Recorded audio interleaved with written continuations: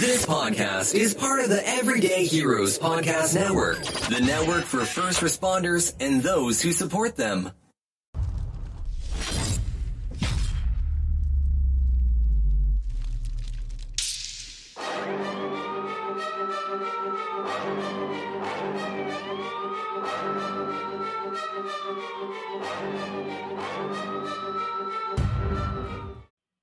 Hey guys, welcome to the Hero Academy podcast, the place where you can celebrate and highlight our frontline heroes.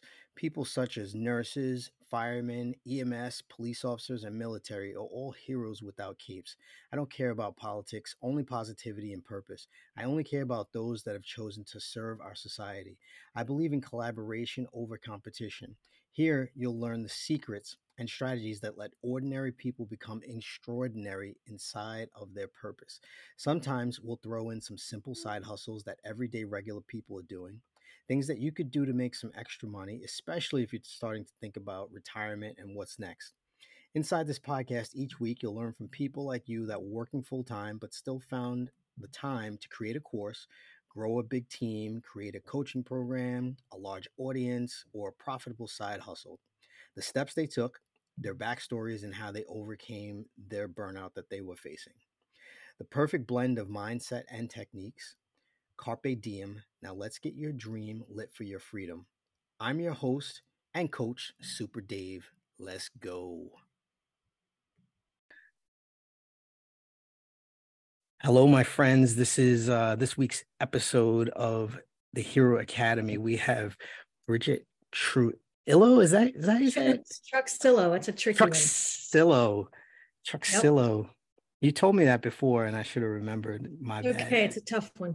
Yeah, if you are a police officer, fireman, EMS, military, medical professional, then you are in for a treat because we have a former deputy turned attorney. Did I get that right? Yep. All right. I'll let you tell your story. So I asked before if you retired, and you said you actually resigned before retiring. Mm-hmm. How long did you actually do? So I was I was at the sheriff's office in Florida. I'll just leave the name out, but they're all still great guys. Well, most of them.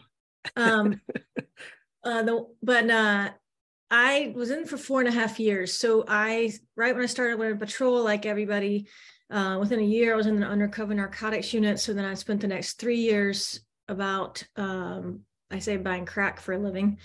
And then I was also about 3 months after I got onto the narcotics unit, I got on the SWAT team. And so I was the only female member of the SWAT team. And because of that experience, I left law enforcement.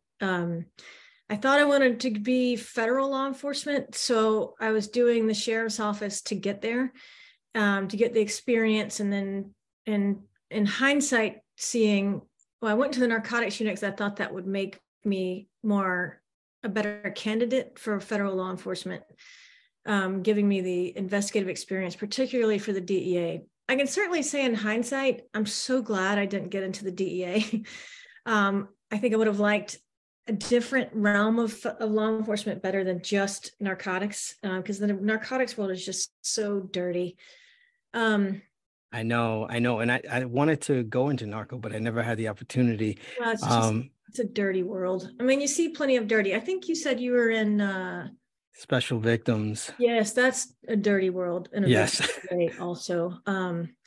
But I mean, it's just law enforcement in general, as you know. I mean, you just encounter lots of the dirty, ugly, evil, mean, and that's what we need to do. I say we just because I definitely did it. We need to do that job because it's important to keep to create and maintain a safe society, which is why I got into law enforcement, because there is honor in doing something that contributes to the success of our society. Is it perfect? No. And as we talked before this is not a political discussion. But no, there's no such thing as perfect, but it's still important that we keep trying. And so because I was on, to go back, like 4.5 years, if I was still in, I would be at retirement or nearing retirement. In Florida, they have a 5-year drop program. So you can extend 5 years beyond and then really maximize what you can get in your pension. But I was nowhere near that. I decided, screw all of you. The experiences I had as being the only female member of the SWAT team. And then because I was on the narcotics unit, I got to meet federal investigators. We would do cases together. And I realized that the problems I was facing at the sheriff's office were not going to go away at the federal level. And if anything, and no offense to anyone listening that's in federal law enforcement, it just felt like the egos would be a little bit bigger. And I just was it sexual harassment? Discrimination, not blatant sexual harassment, but discrimination based upon being a female, because just blatant statements like, I would never have put you on the SWAT team if the captain hadn't made me do it. Or just consistently, continuously, I was always in trouble. I was always getting written up for something. I was always on probation. I was, made a mistake. I got 500 mountain climbers. And in the beginning, it was, okay, this is legit. I'm making a mistake. Okay, I can do better. Next day, I'm going to, pull myself up, and I got this. Like, I'm just not the type person that's going to wallow around. And I just, every day, okay, I can do it. I got another day. Okay, I can do this. And then finally, after about 2 years of it, I thought, this really sucks. And I'm looking around saying, well, the guys I'm with are making mistakes, and some of them are making serious mistakes. I've told this story before, that one of my sergeant on narcotics, who was also a team leader on SWAT, who, when I did not work well together, one day we were doing an active shooter training scenario in the summer at one of the high schools when there's nobody there. And so it was in a bad neighborhood, meaning if you lay out a bunch of guns for somebody, there's a good chance somebody will go take it. And he was on, he's ranked above me. So he had all the gear. All the Benelli shotgun, rifle, the AR-15, all the ammo that goes with it, the flashbangs, the grenades, like all the stuff in his car. And we come out of the training scenario of the building, and his window's down, his trunk is up. And my mouth fell open. I'm looking around like somebody else sees this. Like, I am sure it was a mistake, but a very dangerous one. And nobody ever said anything to him. He never got written up about it. And that was the end of my time, because I couldn't take it. And I don't know, within a week or two, I finally went to my SWAT commander and I was like, look, I'm not asking for better treatment. I'm just asking for equal treatment. And he basically said, you're making more of a problem for yourself by telling me this right now. And then he ended up going to my SWAT team and telling them that I was trying to rat out one of my own teammates. And then the next thing I knew was I had done 3 undercover buys in a house, buying cocaine. It might've been, it was probably crack, because it was almost all crack. But either way, felony levels of crack. And okay, just to dumb it down for anybody, it's not hard to reach felony levels with cocaine. It's hard to get felony level. You have to have a lot more weed to get to felony levels. In today's world, who cares about weed? But again, right. Staying away from politics. But back then, so anyway, we had to have 3 buys before we could get a search warrant. I did the undercover buys myself. I'm buying it from somebody who has a rifle leaning up in the corner within arm's reach as I'm buying it from. It's way out in the country, which means my backup can't even be that close, because you could tell if there's cars close that shouldn't be. Yep. All kind of reasons why this could be a dangerous scenario. I did know this myself. Could be. We go execute the search warrant, and I find out a little while later that my entire team, because I never got to be on the entry team. I was always on what I called the bread van, like the equipment van. I had all the same gear they did. I did all the same training they did, but I never, one time ever, did I ever get to be on an entry team. So anyway, I was on the bread van, and found out later that the whole team that was on the entry team vehicle was calling me a snitch and a rat while we were going to execute the search warrant that I'd put my life on the line for. And that was it. That was the straw that broke the camel's back. And I went to my captain, who far outranks me, sergeant, lieutenant, captain. Yep. And I went straight into his office and I said, I want you to take me off SWAT and narcotics like yesterday. Oh, and I want day shift. I'm not doing this night stuff anymore. And he said, you got it. You'll start Monday, because he knew. Anyway, so that was 4.5 years in. I didn't know what to do with my life and figured law school can't be a bad thing. obviously I'm willing to submit myself to things that really suck. So I went to law school, which really sucks, but I'm certainly very proud of it because ultimately it's led to where I have a practice now that in spite of my bad experiences, I still very much believe in and support all law enforcement officers, unless you're an idiot and make a bad decision. But even then you should consult a lawyer for help.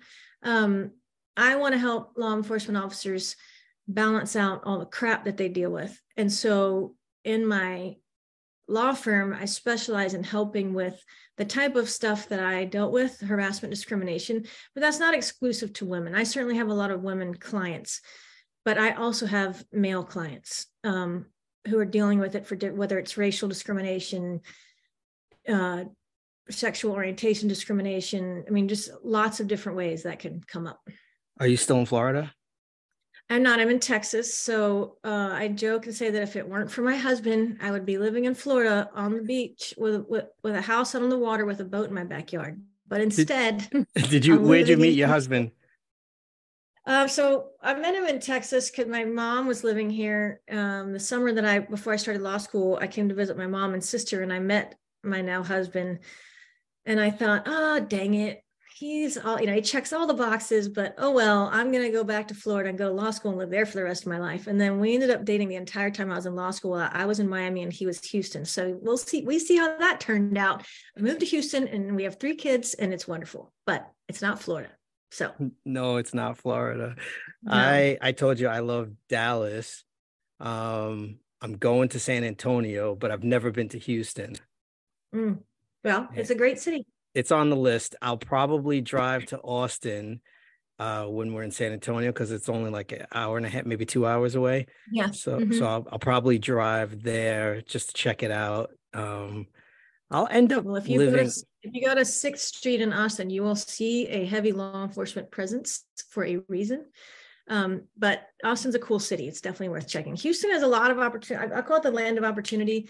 It's not, unfortunately, a tourist destination, which is okay because we still have plenty of people. We're the 4th largest city in the country, and we have some of the best food you get. I mean, every type of food you could ever imagine from almost every continent. So I like it, but it's just not Florida. That's why I love New York, because of every type of food. But Florida has international foods too. Like you can find everything down in Florida too. So I love Miami. I wouldn't want to live inside of Miami, but I love to visit Miami.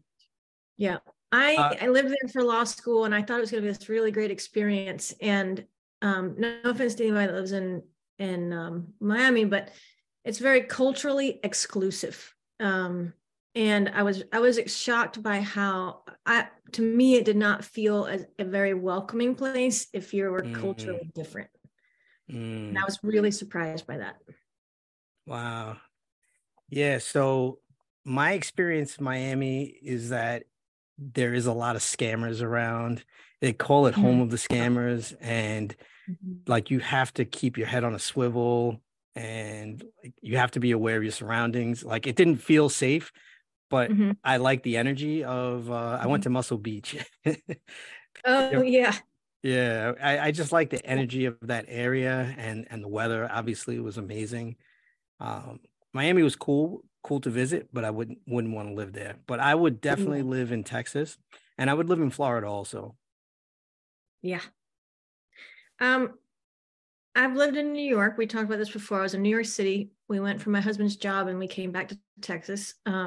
My 2 daughters, my first 2 kids were born there on the Upper West Side around, I think it's at, it used to be St. Luke's. I think it's now Mount Sinai. Anyway, I know you're on Long Island, right? Yeah, I'm in the suburbs. So city, I feel the same way with the city. It's a good place to visit. Wouldn't want to live there. Yeah, it was good for a time. We knew that we would go up there. We knew that if we were going to do it, go big or go home. So we lived in Manhattan, but we're from the South. That's where our family is. We were hoping, and we did have kids. So came back because ultimately my husband and I are both from really big families and we wanted to be close to family for that. So, but yeah, it was a great, short, expensive experience. How long were you up in New York for? About 3.5 years. Oh, good time. Yeah. Yeah, Enough. good long. And what part of Florida did you work in? Was it northern, southern? North Central. So it's called North Central Florida. I mean, I don't mind saying Alachua County, which is where the University of Florida is. Gainesville sits in Alachua County. I went to University of Florida for college, and then I went to the police academy about a week after I graduated college, and ended up working directly for the Alachua County right there. And so I was in Gainesville for a total of 12 years between college and working. And then, like I said, and then I moved to Miami for law school. But if I were still in Florida, I would think I would be either the Tampa St. Pete area or St. Augustine, two of my favorite spots in Florida. I have family in Fort Myers and Cape Coral area, friends over there. So I'm partial to that area just because I'm familiar with it. That's probably where I would live, there or somewhere in Texas. I have to explore more of Texas to know.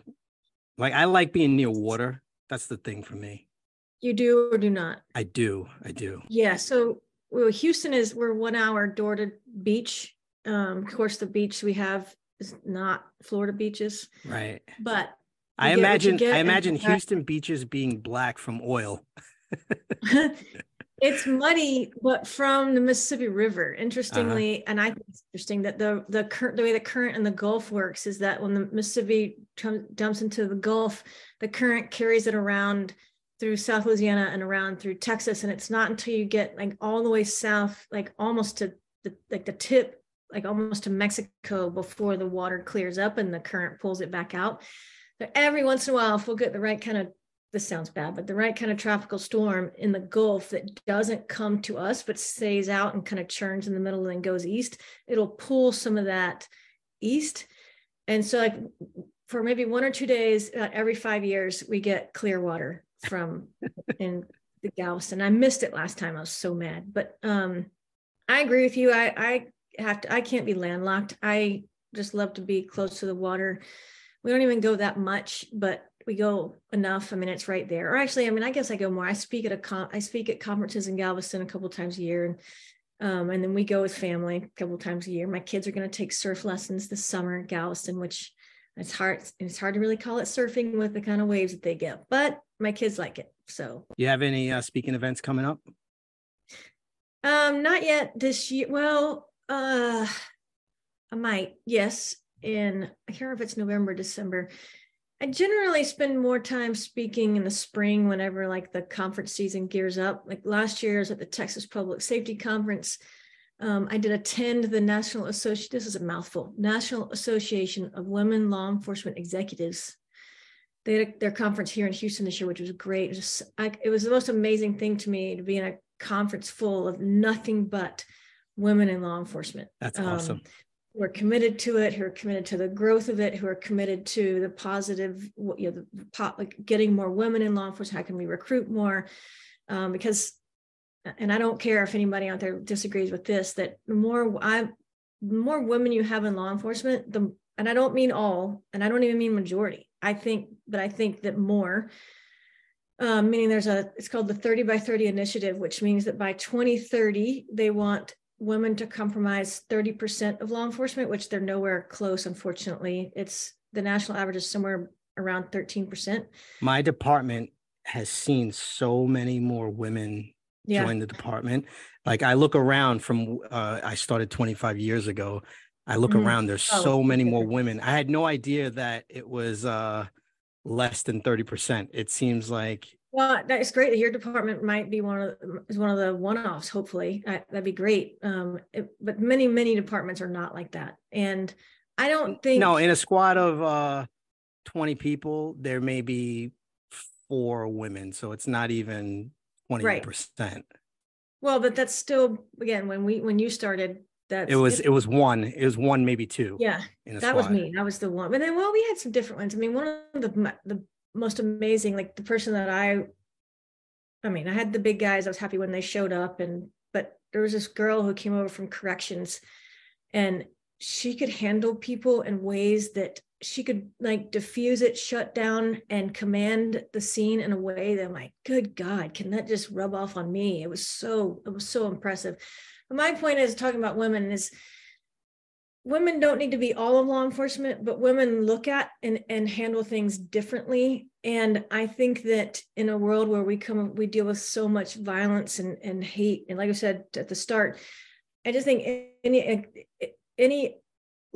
it's valuable to have different lenses that people look at things, the way that people handle different things, because and considering that the population that you're interacting with is not all male, there are females, and women just interact with people differently. So there's a lot of benefit to that. I even on SWAT team, I think that what I could bring to SWAT team was very valuable, and they couldn't see that because it was just too different. And I think we're making a lot of progress in that. You and I, basically, I think you and I talked first. We came into law enforcement around the same time. So, well, it was 2000. So I would be at year 23 right now.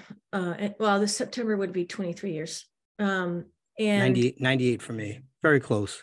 Yeah. And Yeah. So it's changed a lot since then, thankfully, but it still has a long way to go. But I think our generation, and then when I say generation, the crop of law enforcement coming in, we handle those things differently than the guys that were 20-year vets when we came in. And I think the ones after are doing it even more, lack of a better word, progressively, meaning the younger guys will see things and say, that's something not fair to a female, and they'll say something. Or they'll become sergeants, and lieutenants and captains or whatever, and they'll do it differently. The biggest mistake I think I made is that I didn't report it.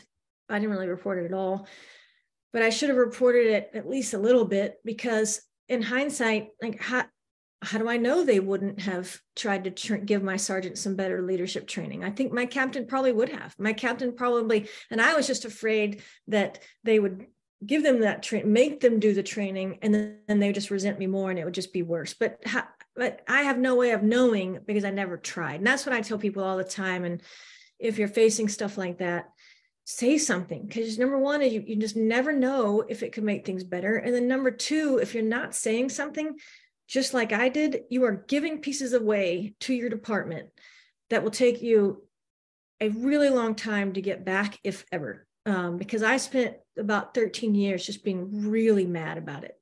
And I think I could have recovered from that a lot quicker had I at least spoken up for myself. And you don't have to do that in a bitchy, I don't know if this is G-rated, asshole-ish way. You can do it in the, just a very matter of fact, hey, this is not right. This is why. I would like it to stop. Let's talk about it, and it could go bad or it could not. So that's what I do now. I was watching someone's story on Instagram, and I heard a really great, the guy's muscular though, but he said, I'd like to give you an opportunity to rephrase what you just said. And he said it matter of factly. And the way he said it was like it was very chilling and so cold. Mm-hmm. And I was like, wow, that's really good. And he said, to mitigate any misunderstandings. He's wow. Like, and I was like, wow, that's good. And the way he was saying it to an employee who said something disrespectful, but I was like, man, that is powerful. Yeah. and he said it in a way that allowed the guy to realize that he just said something wrong. Yeah. I'm literally writing that down. I'd like to give you the opportunity. You have to say it straight face and no emotion. So you have to say it straight face, no emotion. I'd like to give you the opportunity to rephrase that. And you don't have to say to mitigate any misunderstanding, but I just love that terminology. I'm going to use it with my kids too. Maybe not the mitigate part. Yeah, because some people won't know what that. Some people won't know what. Try that again. Yeah. Yeah. I'd like to give you the opportunity to rephrase that. Is powerful because even like if you're facing, you could even use that in like a harassment discrimination context. You just look at them and say, "Look, I think I would like to give you an opportunity to try that again." Because I think almost every conflict comes from miscommunication or lack of communication. Even World War II came from a miscommunication. don't ask me to quote exactly what it is right now. It ended up resulting, there was like an assassination, and then it evolved into World War II. Look it up. Anyway, yeah. So I just don't think you could ever go wrong in attempting to communicate in a calm and matter-of-fact way to assert what is important to you. I struggle with that. I try to use humor, but sometimes it comes out just sounding passive aggressive, Yeah, or sarcastic. I know my husband goes for sarcasm sometimes, a lot actually, but I think the fact that you try, I mean, that's the important part. So I think that you got robbed of a really good opportunity to be in patrol. Like, you were so young when they pulled you out of patrol. I guess someone offered you the opportunity, and how do you say no, right? Did you ask for the transfer? I did. They didn't have there was an opening, and they didn't have any females in the narcotics unit. So I knew it would be a great opportunity. And like I said, I was trying to go for federal law enforcement. And in my young 20-something self, I thought, oh yeah, DEA sounds cool. Not what I would ever go for now, but I wouldn't know that if I had not tried, worked in narcotics. But I definitely agree. I've always been somebody that will go for something right out of the gate. And also what I know in my 40s is that there's nothing that can make up for actual experience doing something. So more time in, and maybe that's where some of the problem came from with the guys. I don't know, that I was, barely 18 months into law enforcement when I made the SWAT team. But that's their problem, not mine. Like, my problem is that I could have benefited from more experience. My problem is not their issue with me getting it. Like, that's your stupid issue. I'm not responsible for that. And I think that's where leadership training, continual lifelong leadership training comes from, is seeing well, why don't you? Like, somebody could have said, like, if you'd had like my 20s, I had a really amazing mentor and supervisor trainer in the job I had before law enforcement, which was at this sounds weird, but was at a health and fitness center in Gainesville. It's called the Gainesville Health and Fitness Center. It's one of the most amazing places I've ever worked, because they truly do leadership training for all of their employees. Like, minimum wage, they give them leadership training, like 7 Habits of Highly Effective People. Another book's called 1 Minute Manager by Ken Blanchard. I think everybody in law enforcement should read that book. It's really short. And if you can truly live the 1 Minute Manager, meaning how you give feedback, you give negative feedback immediately, and then you give positive feedback way more than you give negative. So this is the kind of stuff I was learning in my 20s.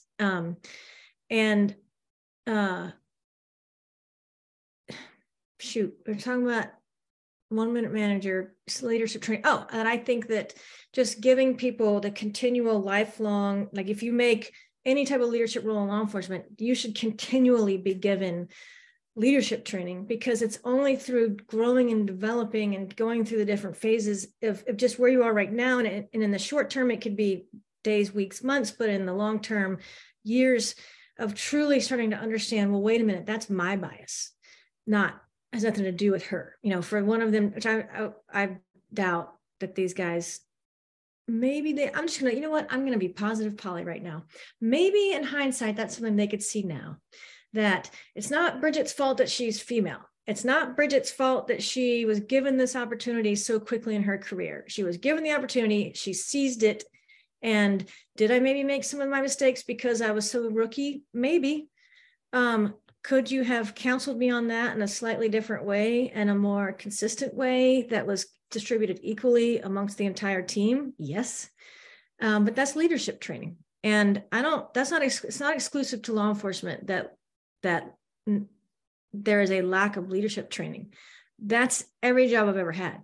And that was also when I got my first law firm job, definitely before year 2. I think it was about maybe a year and a half in, we had like teams of attorneys with like team leads. And these guys were like been attorneys way longer than me. And I ended up getting blamed for something. And I literally like stopped in my tracks in the hallway. And I thought to myself, you have got to be shitting me.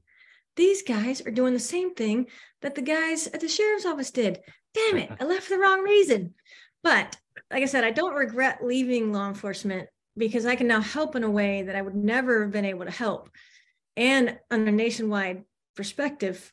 And yet my regret is never truly standing up for myself in a way that to take control back, to take back those pieces of myself that I gave away by not standing up for myself. But yeah, that's a really long way of saying, like, the leadership stuff, it's lifelong. And also going back to you, like, yes, I did not have a lot of experience when I got those positions, but you could not have told me otherwise back then. That no, you should get more experience in patrol. I'd be like, I totally would have been like, screw you, I'm never talking to you again. I'm going to do it anyway. So yeah, it was nuts. Patrol was where I had the most fun, but I did it. I was a patrol officer for 6.5, 7 years. And then I was in a small unit that we were still kind of doing patrol. It was a community unit. So I was still doing car stops and enforcement. So it was, and from time to time I'd backfill into cars and work overtime. So it was like I was patrol for a very long time. So I know that I had the most fun on patrol. I believe you. And I think also patrol is, you get to do so many different things. You actually get to engage with your community in a positive way. My only engagement with the community was through dirty crack. And that's not engagement, that's search warrants and buying crack and seeing kids who live in filth. I mean, you see that also in patrol. I mean, that's all I ever saw was the filth associated with crack. Yeah. And and not getting to be a part of the community and not getting to be vocal about what my role was or being able to, what I could do for my community, because nobody could know who I was. I mean, they wanted to do an article on me being the only female member of SWAT, but they couldn't do it because I was an undercover narcotics. And so, yeah, it was just a lot of ways that was limiting. So anybody out there, I totally agree with you, is that there is a lot of value in all the different things that you get to experience in law enforcement. And at least when you're doing that role, it may not always seem like it, but you are getting positive interactions. It's funny when you're in patrol, you just want to get out of patrol. Yeah. But when you look back, you're like, oh, that was the most fun I had. But I think there's a shelf life for any unit, and it's 3 to 5 years. You should be making some kind of a change. I totally agree. And I think that's for all of life. I mean, the law firm world that I went to after, if you're going to 3 to 5 years is, and what I mean is like being an attorney in a certain field, but then move up, become partner. I mean, there's all the different ways you can change. Move up to sergeant, move up to lieutenant, maybe then you'll go back to that unit as a sergeant, lieutenant, but that experience will be different. I mean, I think everybody should. And I also have a wellness business that is called Protective Wellness. And although lately the legal side's been keeping me way more busy, but part of within wellness training, one of the aspects of having a well-rounded or a balanced wellness training routine is constantly educating yourself, challenging yourself, like not ever just becoming complacent. And it's striving for something more, studying to achieve more that helps prevent becoming stagnant. I think the more that you are stagnant, the more you have tunnel vision, then that starts to significantly impact the decisions you make on the job, which can be very dangerous in law enforcement. So I think striving for that, and hopefully, which means also you get some leadership training along the way, is important to just your overall mental health. Can you take clients from anywhere in the country, or is your practice only in Texas? I do have clients across the country. I think currently I have one in Washington State, South Dakota, some other Midwest state that I can't remember right now. I've even talked with guys in Hawaii, because what I've done is created a firm that I know in law enforcement, you feel like you can't trust anybody, that you're getting thrown under the bus, and you feel like maybe you have a union, but more than likely, if it's something that I help with, they probably don't help with these employment related. They might do it a little bit. They might, but if you have some, if it's internal affairs, maybe they will sit in the interview with you or something. But if it really comes down to you needing to file like harassment, discrimination, retaliation, hostile work environment, like medical disability, discrimination, whatever, then you need to talk to an attorney who can help you start and make those claims, and unions don't usually do that. And so it starts with, I talk with clients and they say, okay, give me everything you have. I review it. And then I review it in context of what the laws are and what your options are. It starts with a federal analysis, which is why I help clients across the country. And then every state has like their state equivalent. Like New York has their own laws on discrimination, but they generally mirror the federal laws. So I start with clients. I just call it a consultation. Like, give me your stuff. I'll review it. I'll tell you, and then I'll tell you where you need to start, what to do. And then I can even, because that's all so much federal based, like if you are going to file a harassment discrimination claim, I can also do that because, like I said, that is a federal process, not a state process. But if it comes to actually getting ready to actually file a lawsuit, if I'm not licensed, I'm licensed in 4 states, but there's a lot that I'm not. And so before I had my own firm, I've practiced pretty much across the country. I can find attorneys anywhere to help you with what you're doing. And I also think it's important to find somebody who, what I call a culturally competent attorney, meaning they understand the environment in which you work. I am a culturally competent attorney to help law enforcement because I've been in law enforcement and I know what it's like. And I know what it's like to feel attacked from within. And that's almost, to me, that was almost worse than some of the crap that I saw on the job, because I never expected to come from my own guys, and it did.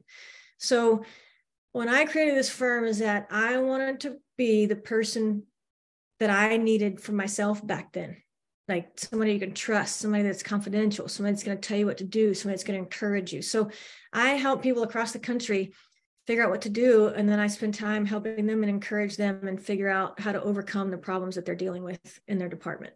And Bridget, I can say that I'm going to be 48 next week. And I'm finally doing like what I'm truly supposed to do with my life, is helping law enforcement officers in this very specific way. Now we're the same age. Thank you so much for the work that you do, Bridget. I can't thank you enough for hopping on the show. Has there been any really, really egregious calls that you've taken, without revealing any confidentiality, but like, can you give any examples of like, and then on the flip side of the scale, has someone called you up and said, somebody gave me extra work today and I want to file a claim? Yeah. Can you think of any examples? Well, yeah, sometimes I do tell people it's not illegal to be a jerk boss. There's nothing you can do. We've all had them. I guess I've already said I've had them inside and outside of law enforcement. That's not illegal. What is illegal is to be a jerk because you don't like the female or the Black or the Hispanic or the disabled or the pregnant or whatever. And so what still blows my mind, people will say, and I literally was at an attorney networking luncheon yesterday, and I was shocked that this attorney said this. A female attorney said this. This hashtag, this Me Too movement, I just think it went too far. Like, because we were talking about a comment that a male had made about when females go out on maternity leave, that they basically just, they're no good after, that they're no good after they have kids because they never work the same. Like that just, of course I'm a mom, and that just boils me from the inside out.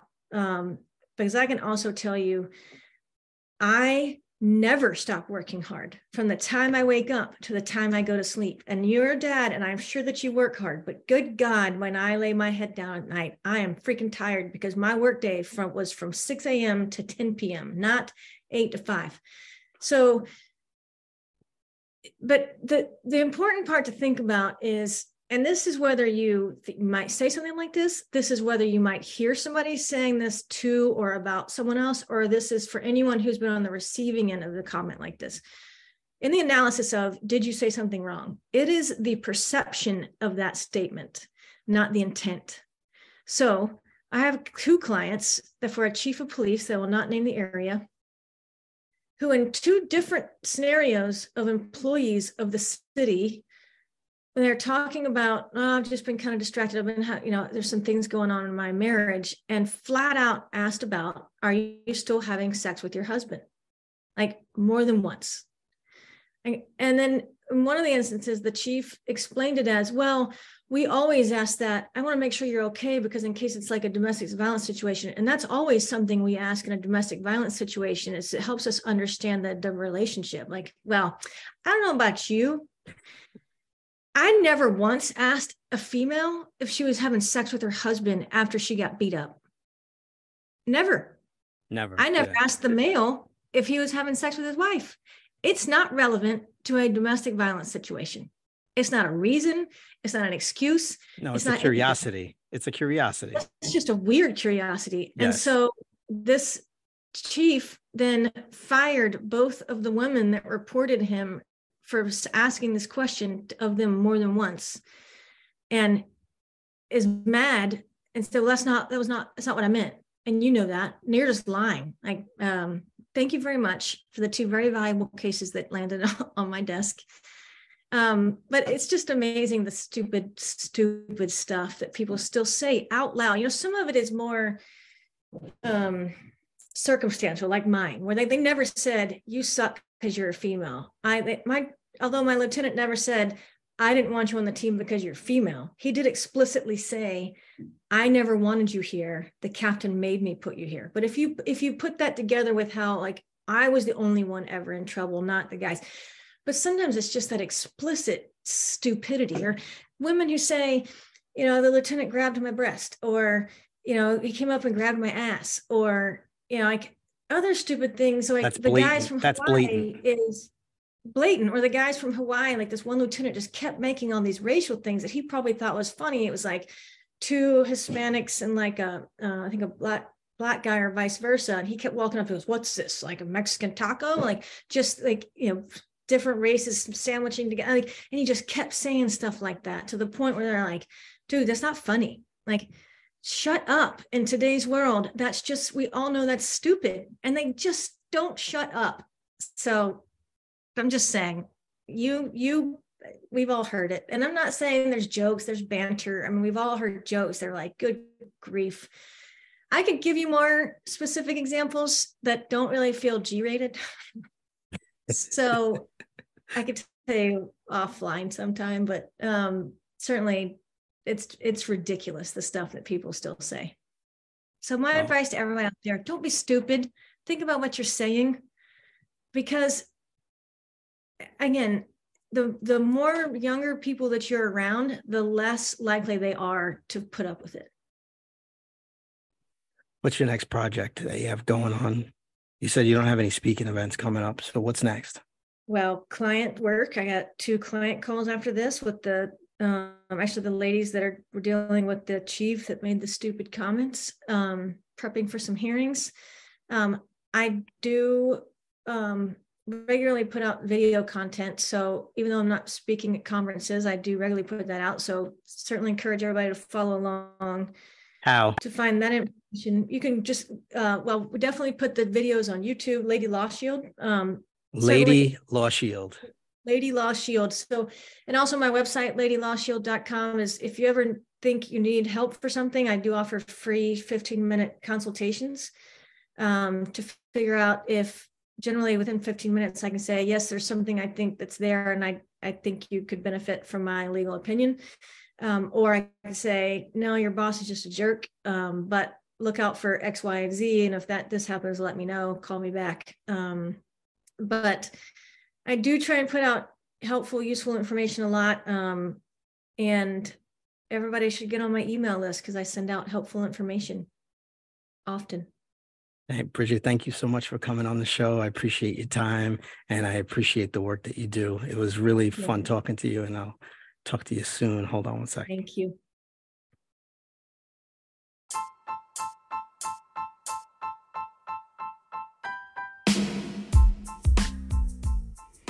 All right, family. I hope you enjoyed this episode. Everyone I interview, I've chosen for you guys because of their story, and I hope that you get some value every single time. If you did get value, or just simply enjoyed the episode, please share the episode with someone that you know. If you know of a guest, a frontline hero that has an amazing story, something uplifting or a positive message, hit me up in the contact form of www.davidleith.com or DM me at Instagram at davidleith1. Subscribe to the show because I have some really phenomenal guests coming up in the next few weeks that you definitely don't want to miss. All right, 1.